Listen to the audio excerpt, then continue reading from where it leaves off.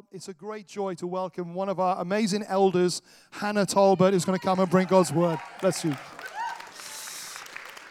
Good morning, everyone. Well, our brains are amazing in how quickly they work, and I would imagine, as I've come up, and I've only been up a few seconds, that there would be similar thoughts running through my head that's all linked to the top that I'm wearing. So some of you will be surprised that I would be in sportswear. Others would be surprised I'd be wearing sportswear when preaching, and then there'll be all of the judgment on the team. So I've already lost a proportion of the room because they're not Manchester United. I've just won massively to others. Me personally, coming up here, I've just got my mum's voice in my head going, "You can't wear that to church because you only wore certain things." Now, I do need to make it clear that before I was married, I didn't watch football and I didn't have a team. This shirt came with my wedding ring. So it's something that I have actually really enjoyed, but because I didn't come from a sport-watching family, I didn't know the protocol. So my family's very sporty, they love sport, but I don't have my dad or my brothers, they don't support a team of any particular kind. Tendi, however, my husband, comes from a very strongly football-grounded family, and his family's quite unusual because they support different teams. So his youngest brother and himself support Manchester United. His middle brother isn't so into football, he's a different team, but his parents both support Liverpool. So as you can imagine, there's a lot of jesting and jibing when one or the other plays or when they play each other. So when we were dating and it began to become appropriate for me to buy gifts for his parents on their birthdays, I thought, what can I get his dad? His dad's birthday comes first in the year. And I was like, it's got to be something football related.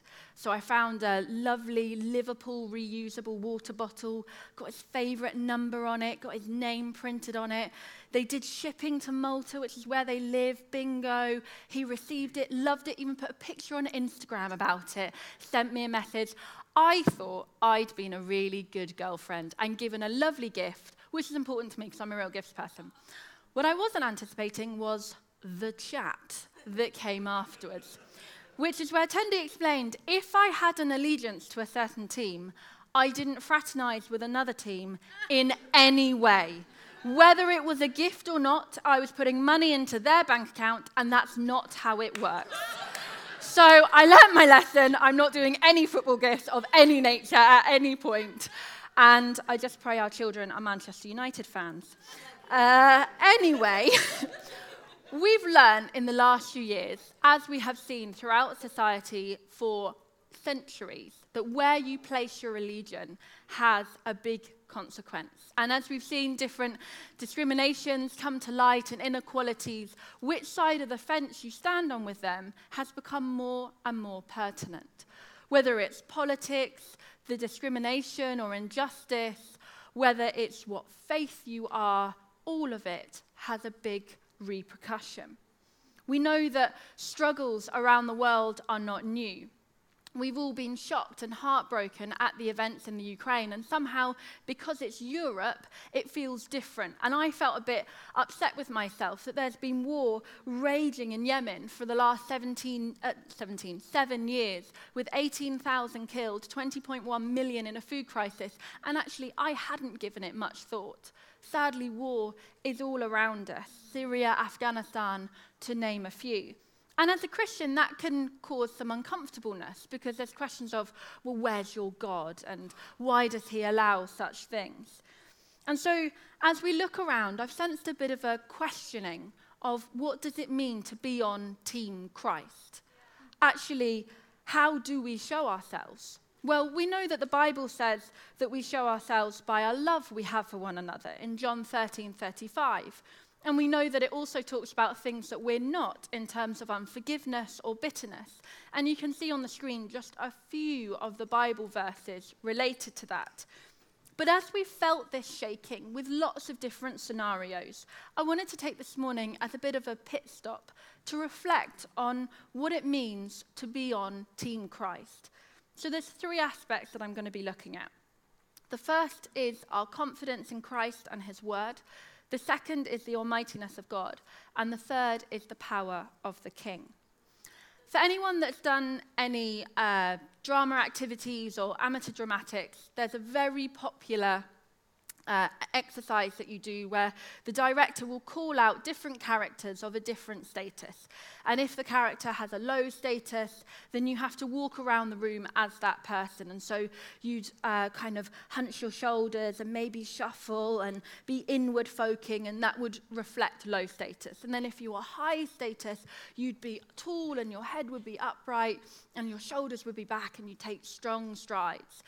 How we walk has a big implication on how we see ourselves and on how other people see our life. And in a time when there's been a lot of shaking, actually what do and how can we have confidence? Well, Jesus spoke about having confidence in his word, and he spoke about it in the parable of building your house on a rock. And we read in Matthew 7:24-7, "Everyone then who hears these words of mine and does them will be like a wise man who built his house on the rock. And the rain fell, and the floods came, and the winds blew and beat the house, but it did not fall, because it was founded on the rock. And everyone who hears these words of mine and does not do them will be like a foolish man who built his house on the sand. And the rain fell, and the floods came, and the winds blew and beat against that house, and it fell, and great was the fall of it." I'm not sure if you've ever been to the beach and maybe had that slightly odd experience of standing still, but because the tide is sucking the sand with it, you feel like you're moving. Or if you've ever been on the moor and you were walking along quite happily and then suddenly you step into a boggy part and your foot goes down as the water level comes up to the level of your boot, and how you move to get out of that situation changes from where you were previously. You start jumping from spot to spot, trying to find the next bit of solid ground. Compare that to when you're walking on a concrete pathway, where you know it's solid and where you know you're not going to sink anywhere. Your steps are steady generally, and you know that you're safe. Sinking sand and solid ground. In times of despair, seeing people of confidence and joy is infectious. They're attention drawing. And why do we have confidence? Well, we have confidence because we know whose we are in God. We had that amazing series from Mark about the Songs of Solomon and how loved we are by God. And we know when we stand in times of uncertainty, when lots of people can be anxious, we stand firm. As a follower of Christ, we know we stand on the rock. In life, we have a joy that doesn't make sense, and in death, we have a life that doesn't make sense. Of course, there's lots of pain, and of course, there's lots of heartache, but we're not hopeless because we have that firm foundation. And this confidence isn't a c'est la vie, oh, it's all okay, got to work it all out, and just kind of chipping along, not really engaging in the problem. It's because our inner core is connected to the Creator, because our God is good. Christ is our confidence. In Deuteronomy 32:4, the rock, his ways are perfect, for all his ways are justice, a God of faithfulness and without iniquity, just and upright is he. The parable of standing on the rock is looking at it in terms of standing on our word, standing on his word. And we need that because even though we might know it and we might know it, still we need to remind this thing that we know we have an assurance of whose team we're on. And so what does the word say exactly about us having confidence in God and in his word? Well, in Numbers 23:19, it says, God is not man that he should lie, or a son of man that he should change his mind. Has he said he will do it, or has he spoken, and will he not fulfill it? God speaks truth. We can fully trust in all that he says. It is the Lord that goes before you, in Deuteronomy 31:8. He will be with you, he will not leave you or forsake you. Do not fear or be dismayed. God is always with you and always by your side. And I am sure of this, Philippians 1:6, that he who began a good work in you will bring it to completion at the day of Jesus Christ. We are his good works. He will not leave something half done. He'll not get bored. He'll not forget. He will bring it to completion. The Lord will fight for you, and you have only to be silent. Exodus 14:14. God is always on your side, and he is fighting every one of your battles. And leading on from that, 1 Samuel 17:37. The Lord who delivers me from the paw of the lion and from the paw of the bear will deliver me from the hand of this Philistine. God will deliver us from all our enemies. 1 John 3:1, we are called children of God. And Deuteronomy 28:13, the Lord will make you the head and not the tail. We are a child of the King. He has called us to be the head and not the tail. And so in that drama exercise, we have our heads up. As Christians, let us walk tall. Let us walk boldly and confidently, not because we've got everything right, not because we don't have doubts, not because we're perfect, but because we have confidence in God and in who God is. We are a child of the King, and that means we have so much status. Not to be arrogant or proud, but to be confident in Christ, of where we stand, and to be sure of whose you are. The world is ever-changing and will be ever-changing. Our situations will swing and shift throughout our lives, but throughout, we know we are saved, we are redeemed by Christ, and we are placed on the rock. A football fan will come to each game with that desperate hope that their team will win. As a Manchester United supporter, I've learnt that very keenly. You've got great games and terrible games and everything in between. We don't need to mention yesterday. And that excited worry is, will they make it or will they won't make it? But as part of being on Christ's team, we know he has the victory. He's won. We know what the final score was. Jesus is victorious. And so, in a world full of worry, we show our identity not necessarily with an outer symbol, but in how we walk, with that inner smile, that inner confidence of Christ and of his victory. And Jesus gave this example throughout the New Testament. There's one example in Matthew 9:18 when somebody said that his daughter had just died and please could Jesus come. Now I know if I'd heard that, I would have panicked. I'd probably gone the wrong way and got lost. I would have been screaming at anyone called an ambulance or where's the doctor. Jesus didn't do that because he knew what his confidence was. He knew where he stood. He got up, he arose, he walked, he sent everybody out who was mourning the death of the girl. He took her by the hand and she awoke. Jesus knew the outcome because he knew that she would live. And we don't ignore situations, and we're not called to be insensitive to situations, but we are called to be firm in our faith. We pray and we fast, but we also know that it's God who is in control, and it's him that is unshaken. His word is solid. His word is unwavering. The rock, and that's one of the many reasons why coming back to his word over and over again is so important. I'm sure your minds are far more disciplined than mine, but I worry and I stress and I get overwhelmed and I doubt and I question, but coming back to the word places your feet firmly on that solid rock. We are saved by the blood of Christ. That blood is unretractable, irreversible, and unchangeable, and we are bought with a blood-bound covenant. Saved, redeemed, we have the victory. So don't let any worldly situation or any personal situation sway you from that, because you were bought by the blood and we stand on the word. And when you look at the characters in the Bible, there are lots of them that could have been swayed as their life was turned upside down. And one of those characters that I love to look at is Job. He went through times when everything looked lost. And I'm sure we can all think to times in our life when that felt like our reality. Or maybe you're in one of them right now. That season where it just looks like it's unchangeable and nothing will be saved. When you're facing a giant and you only have a slingshot. When you've been sold into slavery and accused of rape, but you've only been upstanding. when you've been charged with murder, and yet God says to go back to that very place that's charged you and tell the king to let my people go. Or when the man you've left everything for then dies. And we know with those examples of David and Goliath and Moses and Joseph and Jesus and the disciples what the outcome was, because we read the end of the story. But for us, in our everyday life, when we don't read the end of the story because we're not there yet, what then? Well, then I like to look at Job, because he went through exactly that. The book of Job starts with a summary of his character. The man was blameless and upright, one who feared God and turned away from evil.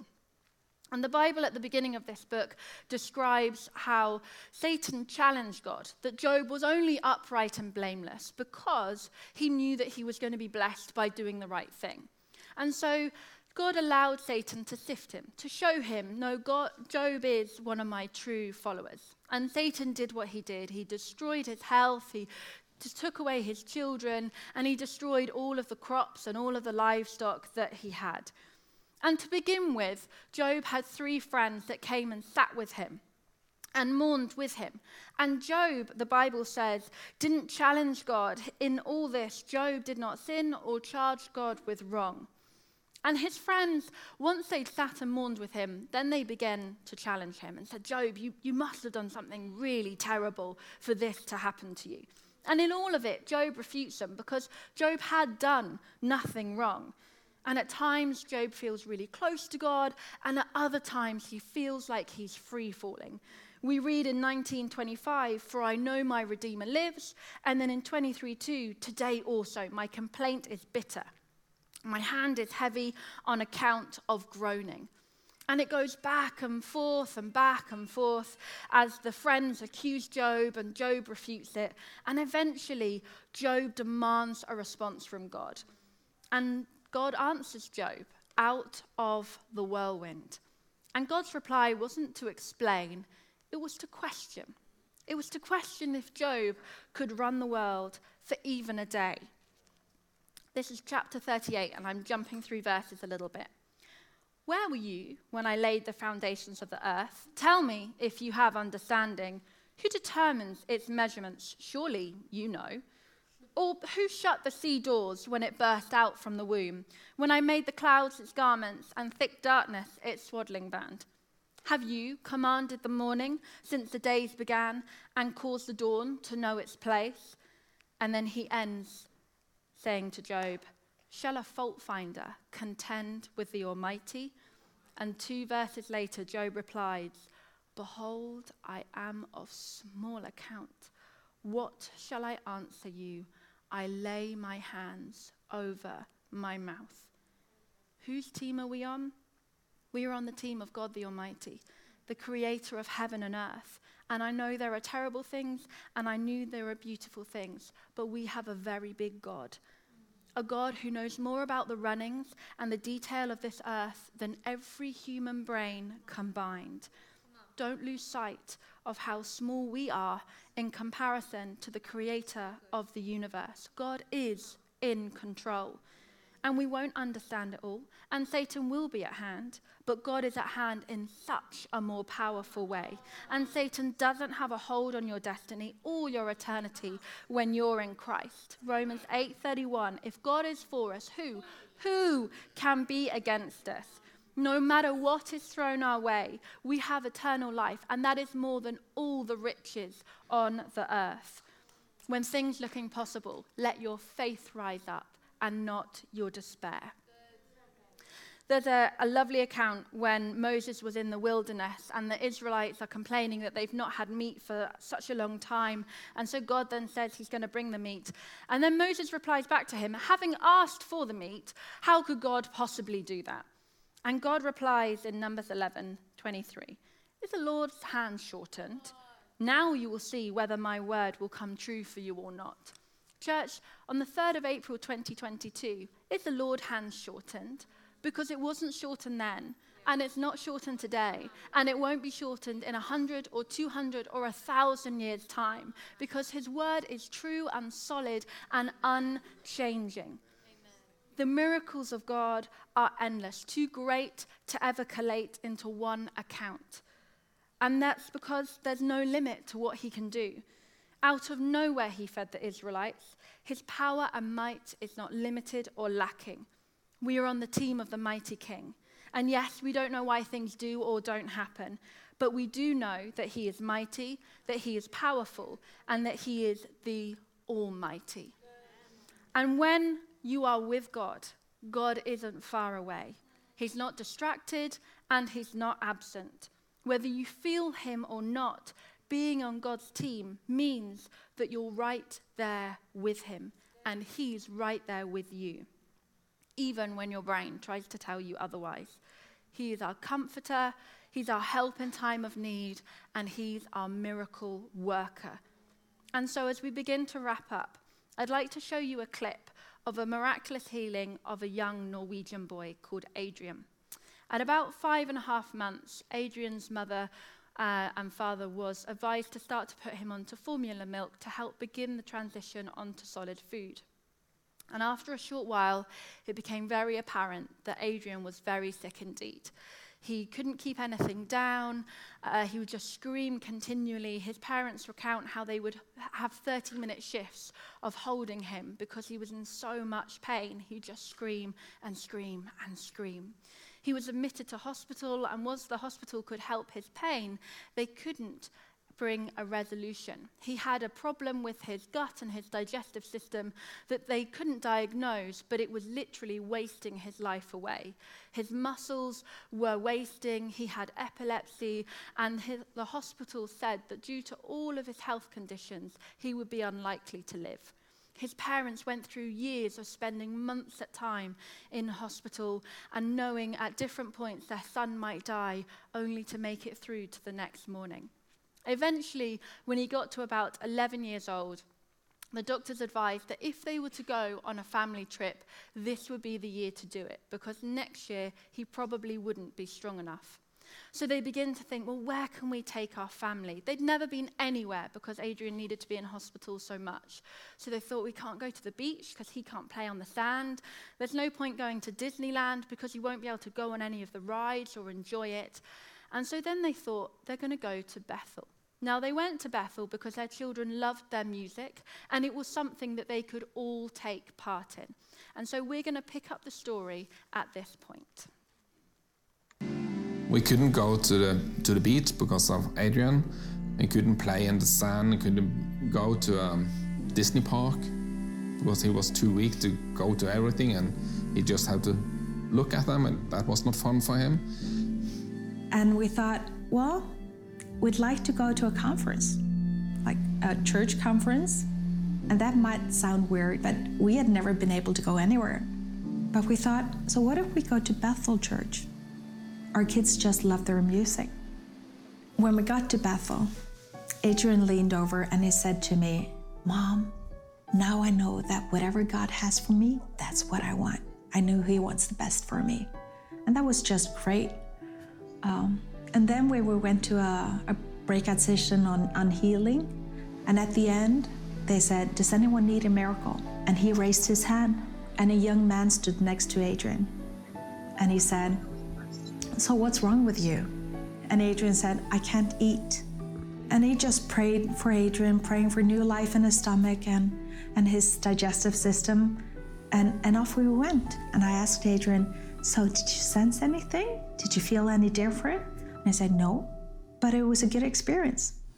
So for lunch, we went to a restaurant nearby because we just needed to eat before the next session. And we all ordered, and Adrian said, can I have the breadstick to play with? And usually at home, we would always give him food on his plate for him to cut to pieces and to smell and just to be a part of the meal, basically. And all of a sudden, Adrian said, can I have another one? And we said, no, you already have one. And he said, not anymore. I just ate it. It just happened. I have no idea why. I have no idea how it tasted. I don't remember. All I remember is my dad look on his face when I told him. He was shocked and a little bit terrified. Will he be sick, or is it get healed, or how will this go? Just tiny, tiny amounts of watermelon that contains a lot of water was enough to make him very sick. So just the idea of him eating a breadstick, it was like, it was unimaginable. So my husband and I started talking. Now what do we do? Do we take him to a hospital? And we thought, no, it's no use. They don't know him here. You know, it's just too complicated to begin to explain everything. And we thought, well, we'll just have to observe. He went to bed and everything was normal, and we recognized something was different, but we didn't know what. The next morning, I tiptoed into his room to see if he was still alive. And I looked over in his bed, and Thomas came and stood next to me.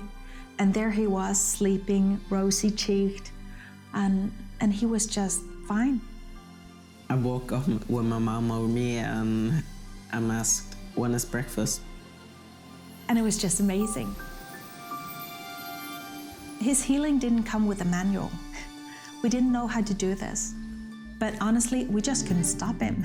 He would eat everything. He would have burgers and fries and salads and pizzas and ice cream and everything. You know, it was just impossible to stop him. I had 12 years to catch up on.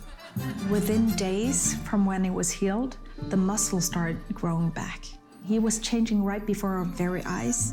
When we came back to Norway, Adrian's doctors are saying this cannot be explained medically. His physiotherapist says this is a miracle from God. It just can't be anything else. It's a very strange feelings when you have been through so many years where expecting him, he could die, and now he has the possibility to grow up, to get a family, and to get everything is possible for him now. That is amazing. I remember the very moment I was in a car and I realized that Adrian would have a future. And he had been healed for quite some time, but it just hit me that he will have a future. And I was just so grateful. You know, all those prayers that we prayed throughout Adrian's life and his illness, I firmly believe that those kept him alive. He wasn't healed, but God kept him in his hand. I believe in the power of prayer. And I believe in the power of God. I think nothing is impossible for God. Healing is on the Lord's heart. You know, it is who He is. He's the creator, the life giver, the healer. I used to think that I know that God can heal, but I don't know if He wants to. And now I know He wants to. Amen.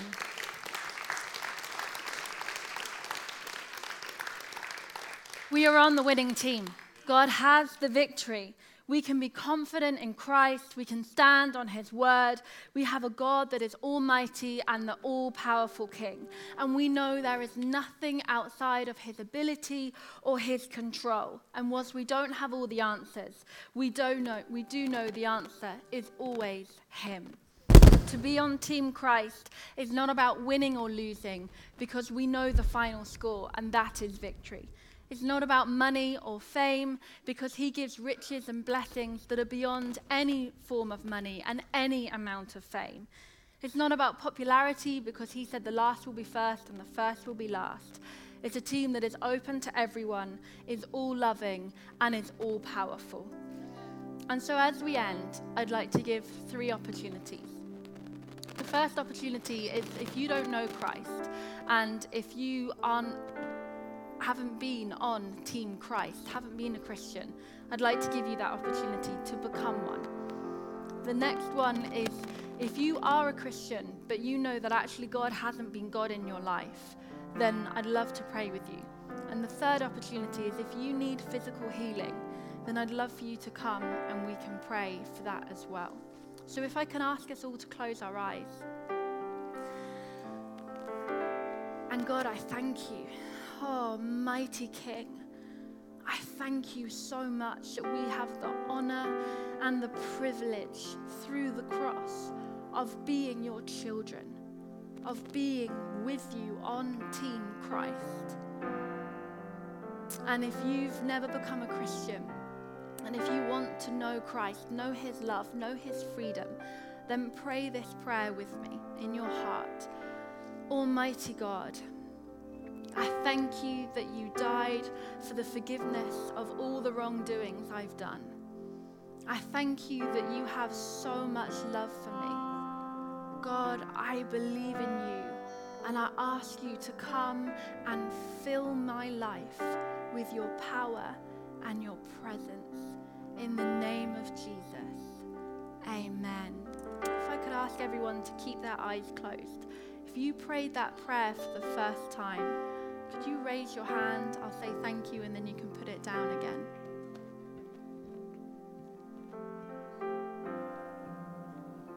I became a Christian in this church. I know exactly what that internal struggle is like.